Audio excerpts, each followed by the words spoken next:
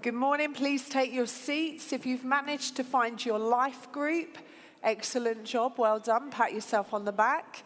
If you are not in a life group yet, just go and sit next to someone who looks friendly and nice, and maybe they've got good snacks. Just go and position yourself around the ones with the good food and smiley faces. If we have not met yet, my name is Melanie. I am married to Stuart, and together we love and lead this beautiful church we call Real Life. We do that with a massive team of people. So we have elders here, we have a leadership team here, we have directors, we have overseers, group leaders. So when we say we lead, we do that together with so many of you. So we're so grateful.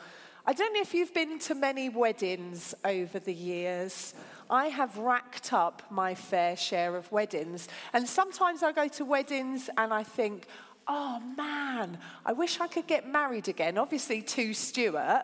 I wish I could get married again and steal that idea. I love that idea. And sometimes I go to weddings and I think, yeah, not on your life. I don't know whether you do that. Sometimes when I'm in a wedding, I just think, oh, I love that. I'm not keen on that. I'm going to share some of my favourites.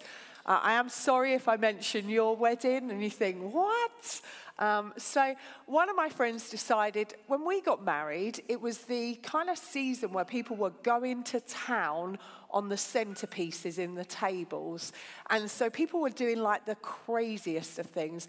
One of my friends said, we're going to have goldfish on the table. We're going to have giant goldfish bowls full of, like, you know, things that you have in a goldfish bowl and rocks and little plants and actual goldfish. And I remember listening to it thinking, what? Then the night before the wedding, loads of us get this frantic phone call way before you had a WhatsApp group or even a mobile phone saying, all the fish have died. So, because basically I think they didn't really like the thought of being sent. So, can anyone get to a pet shop?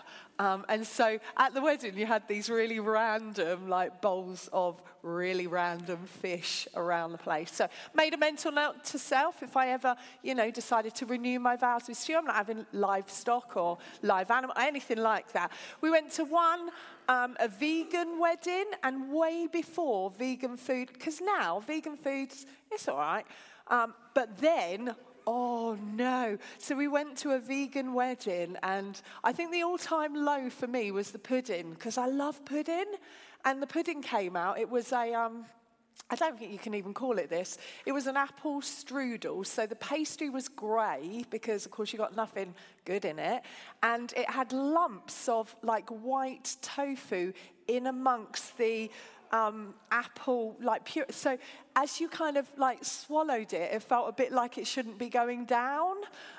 So that was an all-time low. The bar at the wedding sold out of crisps in about, like, 5 seconds. So I went to one, I've been to two actually, where the brides have both worn white Converse. Now that is one that I went to and I thought, I wish I'd thought of that. I wore the most uncomfortable, non-me-like shoes I've ever worn on my wedding day. So if we ever get married again, I'm going to have white, sparkly Converse. I'm just putting it out there, Stu. I went to one where they had loads of, in the break between getting married and the reception, loads of homemade cake. And there was a tiffin there, like a crunchy tiffin, that was just so good. And I remember feeling, like, quite polite because I was towards the front of the queue, just taking one and then thinking, oh no, I wish I'd just grabbed a load of that. So good cake, I love that at a wedding. Went to one with a rainbow dress where everywhere she moved, like netting of rainbow. I don't think I could pull it off, but I just thought it was just beautiful. Went to one where I was asked to help with some of the catering and cutting of the cake, and the cake was all held together, which you don't realise when you look at wedding cakes. They always look so gorgeous. This one was held together with a lot of dowels and, glue, and it was held together. So when you went to cut it, the whole thing just fell apart. So I'm sorry if you were at that wedding, because a lot of the cake I kind of mushed together with my very washed hands to make into a shape again so that it didn't look like a 5-year-old had cut it. So I made a mental note to self in that one to never offer to help out with cutting someone's wedding cake ever again. The last one that has stuck in my head probably forever is a wedding that we went to where the bridal party served the guests. And it was one of those weddings that it was so powerful and so beautiful but so uncomfortable because it felt like the wrong people were waiting the table. So the bridal party, the bride and her family served us our food. And we, instead of a top table where they sat and they served us. And it was, I literally, everything in me just kind of sat there like this just feels the wrong way around, but it was so powerful and so beautiful. I was at a birthday party last night where the birthday boy was serving the food, and that just felt so lovely, a really nice connection. But again, there was something in me that just thought, should we be doing this? Or because actually to be served at a table where you view yourself as the one who should be serving is a little uncomfortable. So this is the table that we're coming to this morning. If you've missed out on the My Shepherd series, you should catch up. It's 3 weeks long. The first week, Stuart spoke to us. Second week, Jeremy with Matt and Phil. And this week, me with Ben and Charlotte. So if you're listening online, if you're sitting in the room, and this is your first week or you've missed any of the other, please catch up. We've talked about Jesus being my shepherd and leading us and caring for us. If I'm honest, we all need to hear that.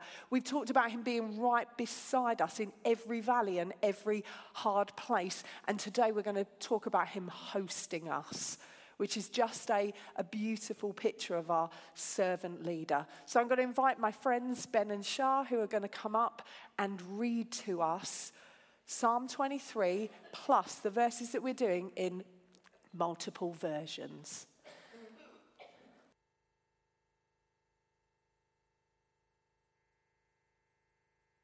Okay, this is Psalm 23 from the ESV translation. It says, "The Lord is my shepherd, I shall not want.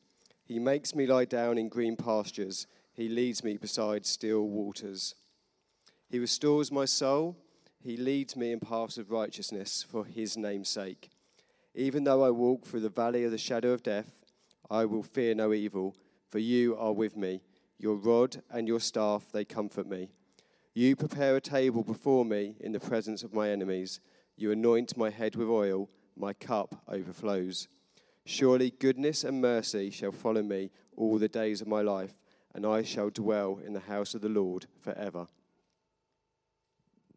Okay, I'm going to read verses 5 to 6 of Psalm 23 from various different versions. So the first version is the New King James Version, and this says, "You prepare a table before me in the presence of my enemies. You anoint my head with oil. My cup runs over. Surely goodness and mercy shall follow me all the days of my life, and I will dwell in the house of the Lord forever." The next version I've got is the New Living Translation. And this says, "You prepare a feast for me in the presence of my enemies. You honor me by anointing my head with oil. My cup overflows with blessings. Surely your goodness and unfailing love will pursue me all the days of my life, and I will live in the house of the Lord forever." This is the New International Version, and this says, "You prepare a table before me in the presence of my enemies. You anoint my head with oil. My cup overflows. Surely goodness and love will follow me all the days of my life, and I will dwell in the house of the Lord forever." 2 more versions, nearly there. This is the Message. So this is a slightly different version, and this says, "You serve me a 6-course dinner right in front of my enemies. You revive my drooping head. My cup brims with blessing. Your beauty and love chase after me every day of my life. I'm back home in the house of God for the rest of my life."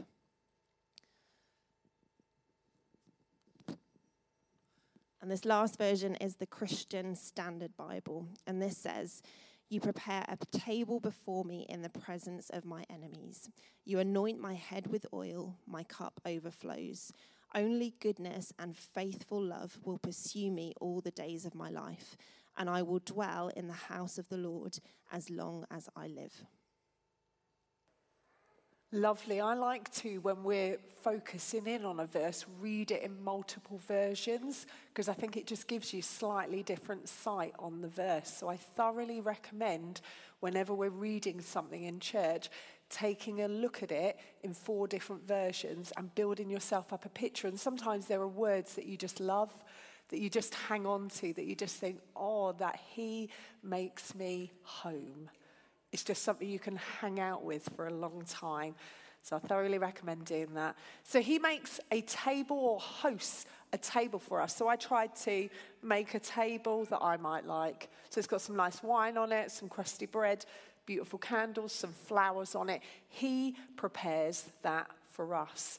And I think the real question for us when we read something like that is, will I take a seat at the table?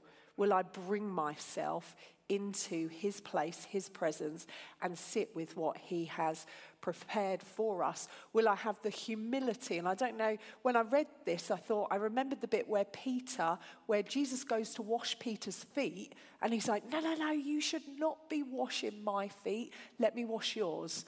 And then Jesus explains why he's going to wash his feet. And then he says, okay, then wash my whole body. Which, is very Peter, isn't it? But you kind of look at that and you think, that's what it feels like sometimes. When God says, I have prepared all of this for you, we think, hang on a minute, let me get all my stuff so that I can drag it to the table. So I can show you I've read my Bible every day. So I can show you that I've prayed every day. So I can show you all my good things that I've done, all my good works. So I can bring them all out and go, I know you've got the table for me, but look at what I've come with. Whereas actually he prepares this table for us that we would just come. In whatever state we're in, the table for me is just all about Jesus. He wants us to eat with him. He wants us to remember him. He wants us to come before him. He wants us to enjoy all that he has done, all that he has prepared. And I'm sure later on there is time for, can I show you what I've done? But at the point of meeting, it's all about Jesus. It's where we do spiritual warfare from, and it is a bizarre battle plan. So I don't know many wars that are fought where the general or the man in charge says, okay, we are ready, we are going into battle, we're taking that ground. Would you lay a table? Would you grab a chair? Would you take some food? It's a very strange battle plan, but it is how we best do spiritual warfare. So when things are kicking off in your life that you recognize as hardship, suffering, and spiritual, the place you need to get to is in his presence at his table. The place you need to get to is here, where you remember who he is and what he has done. If I'm honest, what I observe in my life and most other people's lives is when it gets tough, and when it gets hard, and when it's very clear that it's dark, the table is the last place we get ourselves to. We run around doing everything else, proclaiming this, shouting this. We run around seeing what we can fix, what we can do, and as a last resort, we flop out at the table because we've exhausted every other option. We go, oh, okay, Jesus, maybe I'll pray about it. Maybe I'll come and sit in your presence. Maybe I'll spend some time in worship. And I think one of the ways we grow up as a people is we get to the table quicker. We get to the table first. We bring ourselves into his presence and take hold of all that he has laid out for us. We're special guests at the table, which I found, I think becoming a Christian for me was like all my Christmases coming at once. To know that someone else has done it all, has paid the price, has washed me clean, has made me right. To know that all I bring is my sin and my shame, and he rocks up with everything else, felt to me like I was coming home. The table, this place, it reminds us of that, but it does more than that. It doesn't just say you're a sinner and you can grovel in here and eat at this table. Psalm 23 says he anoints my head with oil, which was a Middle Eastern custom that people would do when they had special honored guests in their home. It was something they did to just mark that it would be the equivalent of maybe us bringing out the best china or something like that. It was a way that they said, we consider you special round our table. We consider you most welcome, most wanted. And I look at that and I think, it's enough for me sometimes that Jesus saved me. But to consider me a special guest round his table, I feel undone by. I felt undone the last few weeks just thinking about his goodness, about how I'm not just welcome here, just about made it by the skin of my teeth. I'm wanted here. I'm a special guest here. I'm known here. My name is known. Everything about me is known. It's special. My relationship with God is special. I said I don't want to talk loads this morning, which is very unlike me, because I want us to worship. I want us to get into a place where we just go, oh, Jesus, not only did you save me, but I am a special guest here at your table. So I am loved, wanted, welcomed. There's something about you that wants to honor me when I feel like I should just honor you, when I feel like I should take the lowest place. Like, I'm grateful that I'm even in. But what Jesus says is, you're not just in, you're special in my home. Oil, all through the Bible, you can track it. It's used for healing. It talks about gladness, about strength. There is something really Holy Spirit-y about oil.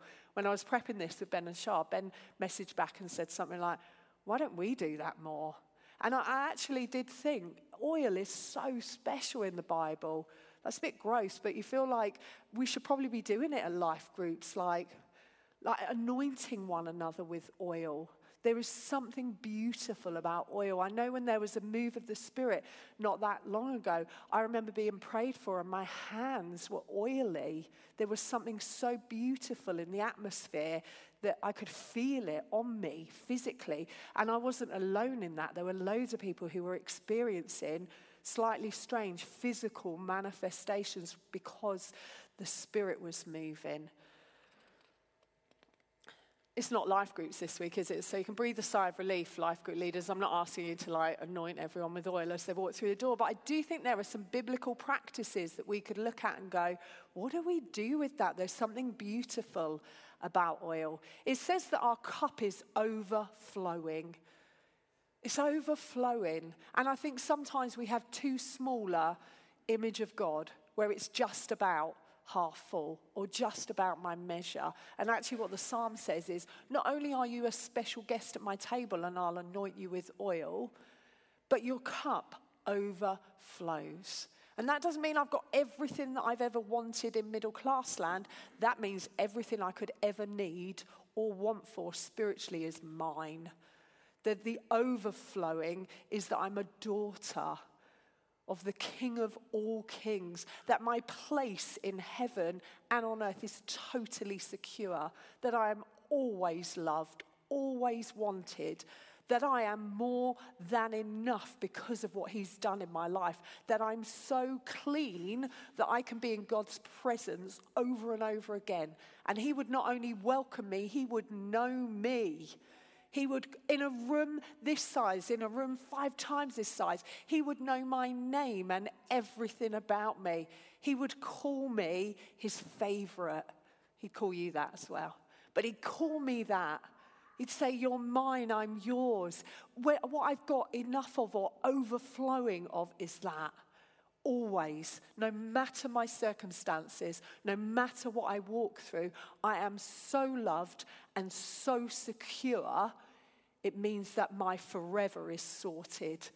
It is overwhelming and unbelievable. And sometimes when we focus on the other stuff, we forget that our cups are overflowing. And we grumble about the half measure here, when actually in this place, at this table, I have got so much, it's outrageous. So Ben and Charlotte, please come up and share with us. You're going first, Charlotte, aren't you? And then Ben. Right. I want to take 5 minutes just to share 3 things that I have learnt about the table. And the first is that we need to know who we are sitting at the table with to truly enjoy him. And so it is so important that we get to know God, get to know Jesus. You might have heard me say this before. It's something that I'm really passionate about. But the heart cannot love what the mind does not know.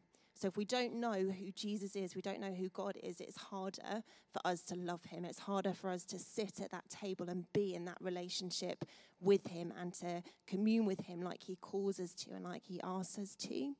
And one of the best ways that we can get to know God is through our Bibles. It's why we go on and on about reading them. So it is really important that we read our Bibles so that we can know God, we can know who he is, we can know what he says about us, we can know what he calls us into when we sit at the table with him. And that is completely different. If we know who we are pulling a chair up and sitting at the table with, that time with him will be completely different than if we don't know him, than if we're just sitting with someone who's a bit of a stranger, a bit unknown to us, a bit distant to us. So first thing, we need to know who we are called to sit at the table with. Take time to get to know God, get to know Jesus, and it will transform the time that you spend with him. The second thing, it is okay for sitting at the table to look different in different seasons. And as I look back at my life since I became a Christian 27 years ago, my sitting at the table with God has looked different in different seasons. I've had to work hard to figure out what works in different seasons, what makes sense practically, what I can give, what needs to happen for me to get that time at the table with God. That looks different when I was at school, when I was a student, when I was on my gap year, when I was newly married and I was commuting into London. I had all that time on the train. When we moved up here and my commute looked different. When we had kids and I was a new mummy and I was exhausted and sleep deprived and didn't know what my name was, what day of the week it was, let alone where I'd put my Bible. That looked different. It looked different when my kids grew up a bit, and it looked different when they started school. It looked different when COVID hit and we were suddenly back at home again. And now it looks different when they're a bit bigger and life is full in lots of ways. It has looked different, and that's okay. Find what works for you depending on the season that you're in.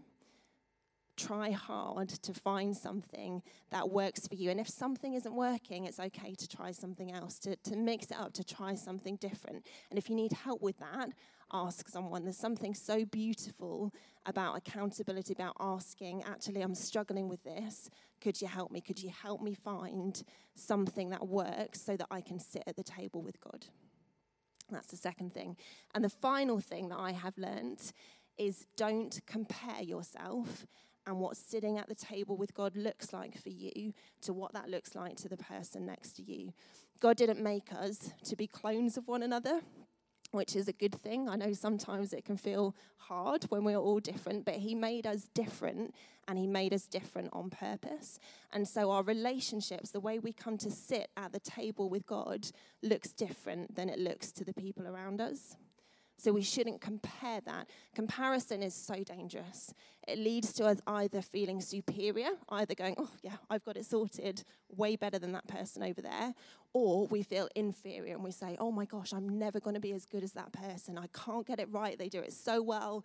I'm so rubbish. When we compare, we end up in one of those two places, and neither of those places is helpful, and neither of those places is where God wants us to be. So feel free to look around, to get ideas from people, to ask people, actually, how do you sit at the table with Jesus? It's good to ask and to get ideas, but don't do it to get to a point where you feel superior or inferior. Call on one another and get help from one another. And as I was thinking about how Jesus invites us to the table, I was struck by the fact that there is something there for all of us in our differences, in the unique ways that God has made us.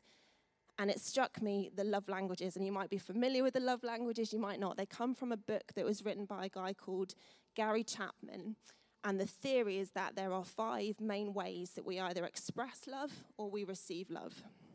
And those 5 ways are acts of service, quality time, physical touch, receiving gifts or giving gifts, and words of affirmation. And when we sit at the table with Jesus, no matter what our predominant love language or languages are, We find those at the table. We find acts of service in the way Jesus prepares and lays the table and does everything there that is needed for us to access the table. We get to spend quality time with our Saviour when we sit at the table. We don't necessarily get the actual physical touch, but there is that closeness of coming into the presence of God. That is the same as if he just scoops you up. So if physical touch is important for you, you find that at the table with Jesus in that closeness of communion with him. We receive gifts from him at the table. So he pours out his blessings, his gifts on us. We find what we need in terms of gifts at the table with God. And as we sit there and as we listen to what he says to us, he showers us with words of affirmation. So there is something for everyone at the table. No matter how God has wired you, no matter how God has made you, you can find that expression of love at the table with Jesus. So those are the three things that I have learned. Number one, get to know who you are sitting at the table with. Number two, it's okay for that to look different at different times and in different seasons of your life. And number three, don't compare yourself to others. There is something for everyone at the table.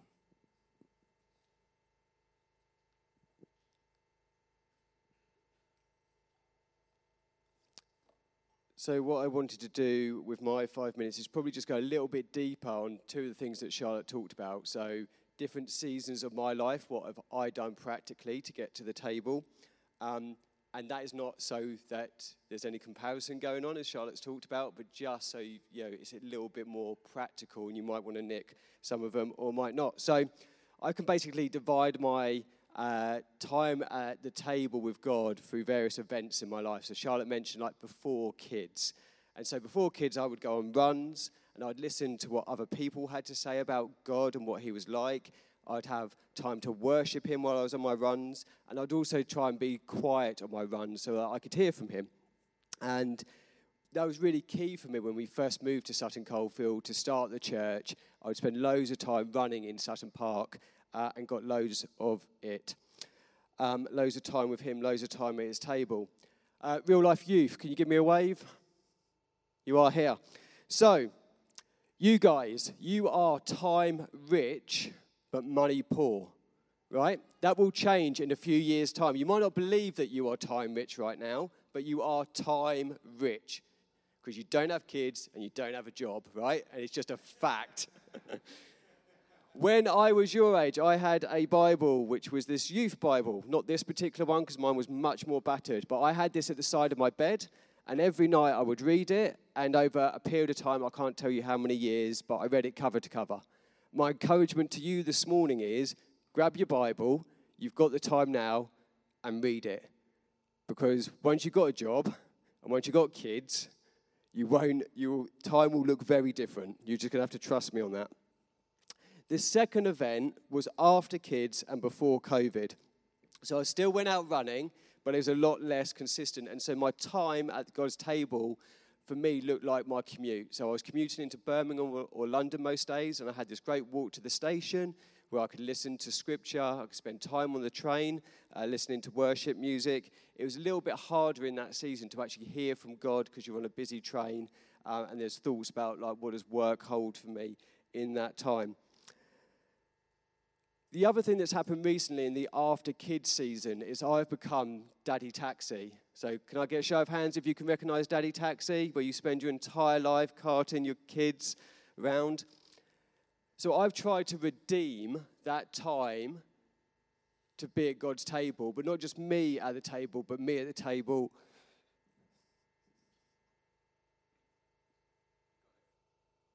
I wasn't expecting that. With my kids. So one of the things we've done, rather than just have the radio on and listen to music, which we still do, we are getting hold of a Bible app and we are listening to scripture. And we will listen to a couple of verses and then we will pause it and I will ask them, do you understand what you've just heard? And quite often it's no.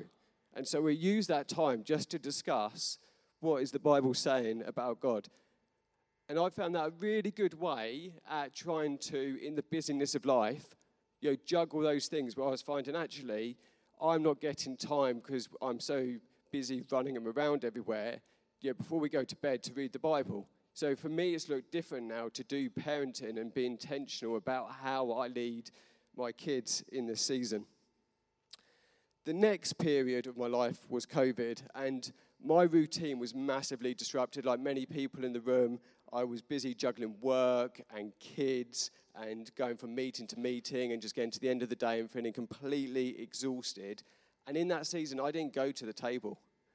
But what I did learn through that period was that what I need is a routine. I'm much better at going to the table when I've got a routine. And so when post-COVID, I made a decision to try and find a routine that worked for me so that I could sit at his table. And it took me quite a while. It's probably only very recently that I found something that worked for me. And interestingly, it was another crisis, the energy crisis, that's kind of helped me find that routine. So I've recently decided or accepted I'm not going back to the office. Even though I've known for a couple of years I'm not going back to the office, I've actually done something about it and kind of invested in some equipment back home.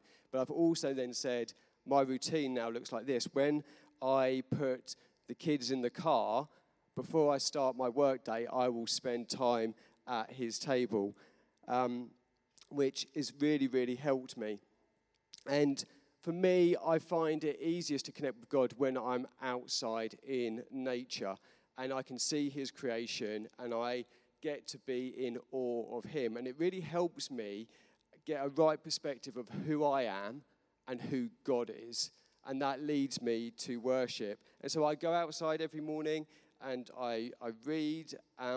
But I've also, you've heard me talk over the last couple of weeks before Christmas and after Christmas, what I've really tried to do is go back to being still again and hearing from him. And my father-in-law said to me as I started work, when it comes to leading in business, you have 2 ears and 1 mouth, and you should use them in those proportions.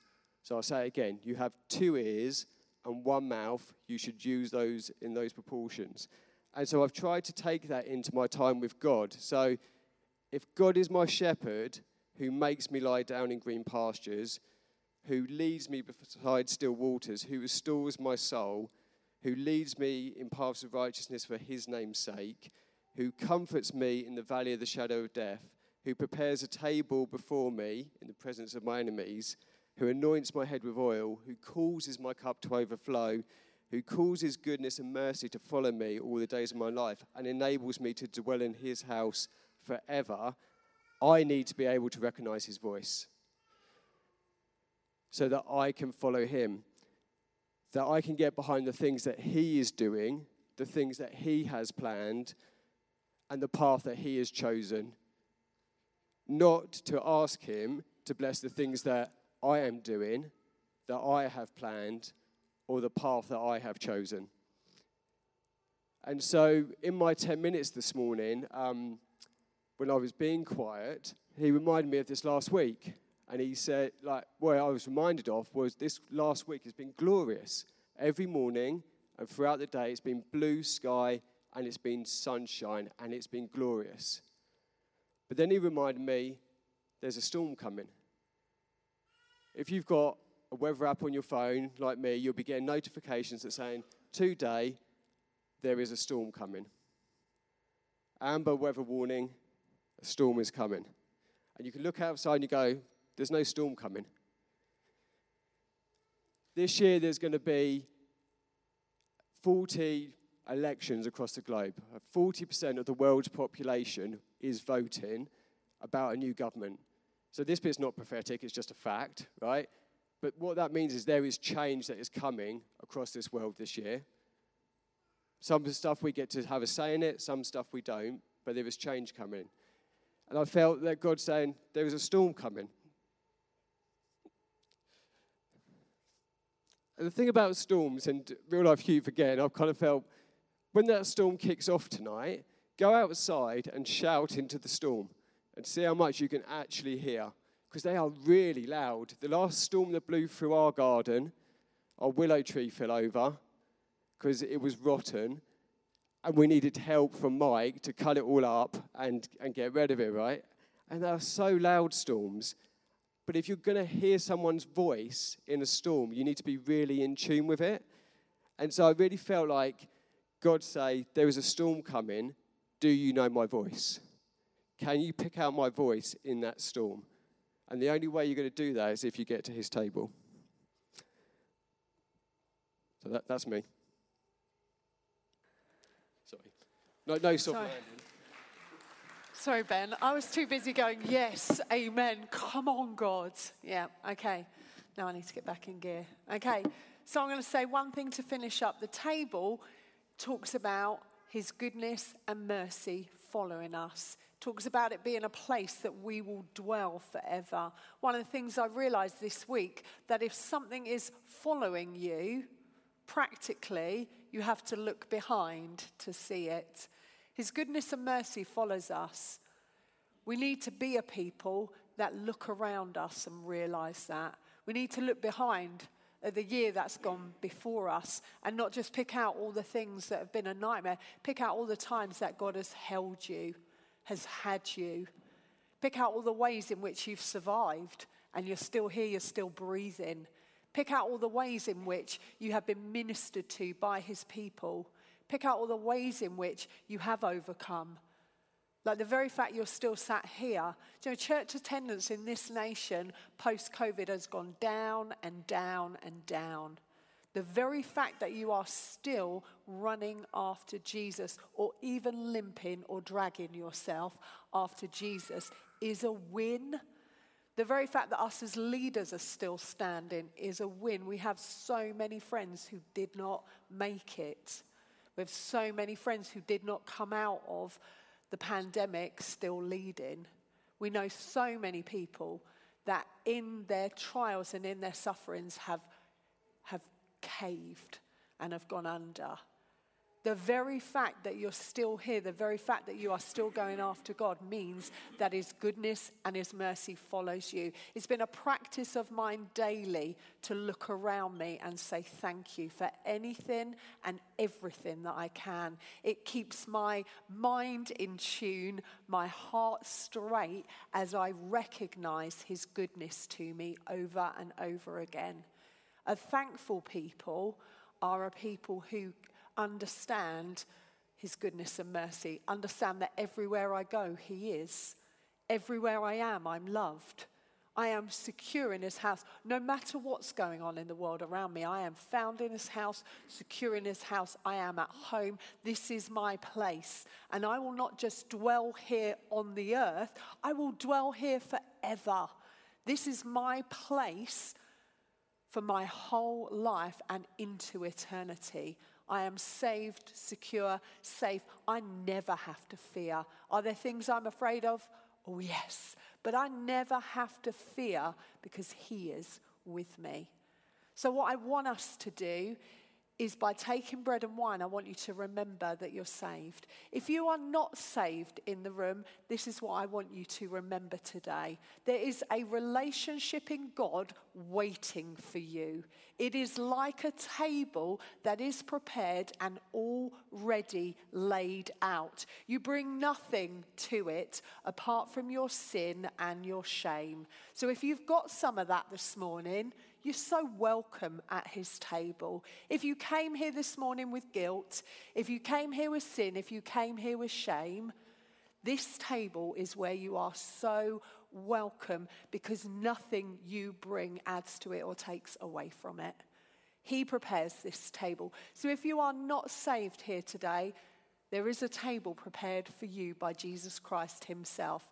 It's his body that was broken for you, his blood that was shed for you. It's on the table. It's why we take communion, so that we can remember what he has done. And you have access to that table because of him. If you are saved in the room, you have access to the table because of him. And you will need to tell yourself that over and over again. You'll hear the call to read your Bible and pray, and rightly so. If you want to know his voice in the storm, you better read your Bible and you better pray. But that's not what gets you to the table. He prepares a table for us in the presence of our enemies. Our job is to drag ourselves there, is to walk there, is to dance there, is to sing there, is to be found there. And this is our dwelling place forever. If you read up on heaven, what you will know is there will be tables and there will be feasting and there will be plenty of time spent in the presence of God. It will be beautiful on the new heaven and the new earth. And a lot of what we will do will be in perfect relationship with him. So worship team, I'm going to ask you to come. And I would love us to worship. You come to this table this morning because of him. When we say it's all about Jesus in this place, and we repeat it week after week, my kids go, oh yeah, we know it's all about Jesus. As if, you know, like they say it when I say I love you. They say, oh yeah, we know that. Yeah, we know. You tell us every day. We say that over and over again because we know that a free people are a worshiping people. When you understand the only way you get to be in his presence is because of what he's done, quite frankly, all you can do is worship and sing. And if you have nothing else to sing about and no other reason to worship him, that one will be enough for the rest of your life. He died in your place for all your sins so that you can stand before God perfect, be called his son, his daughter, and worship him forever. If all you've got is that, you have enough to live on now and forever. So I'm going to ask you to stand. We've asked you to sit in life groups because we're sure there's going to be a bit of ministry time. We've got 20 minutes. What you can do in the presence of God in 20 minutes around the table is a lot. We're going to sing a bit, we're going to worship a bit, we're going to hear from God, and we're going to minister to one another at his table. The front row looks so different because we asked you to move into life groups. It's hilarious. We should do this more often because it just mixes it up a bit. I get bored of the same faces on the front row. So it's nice to look out and see, oh, you're there and you're there.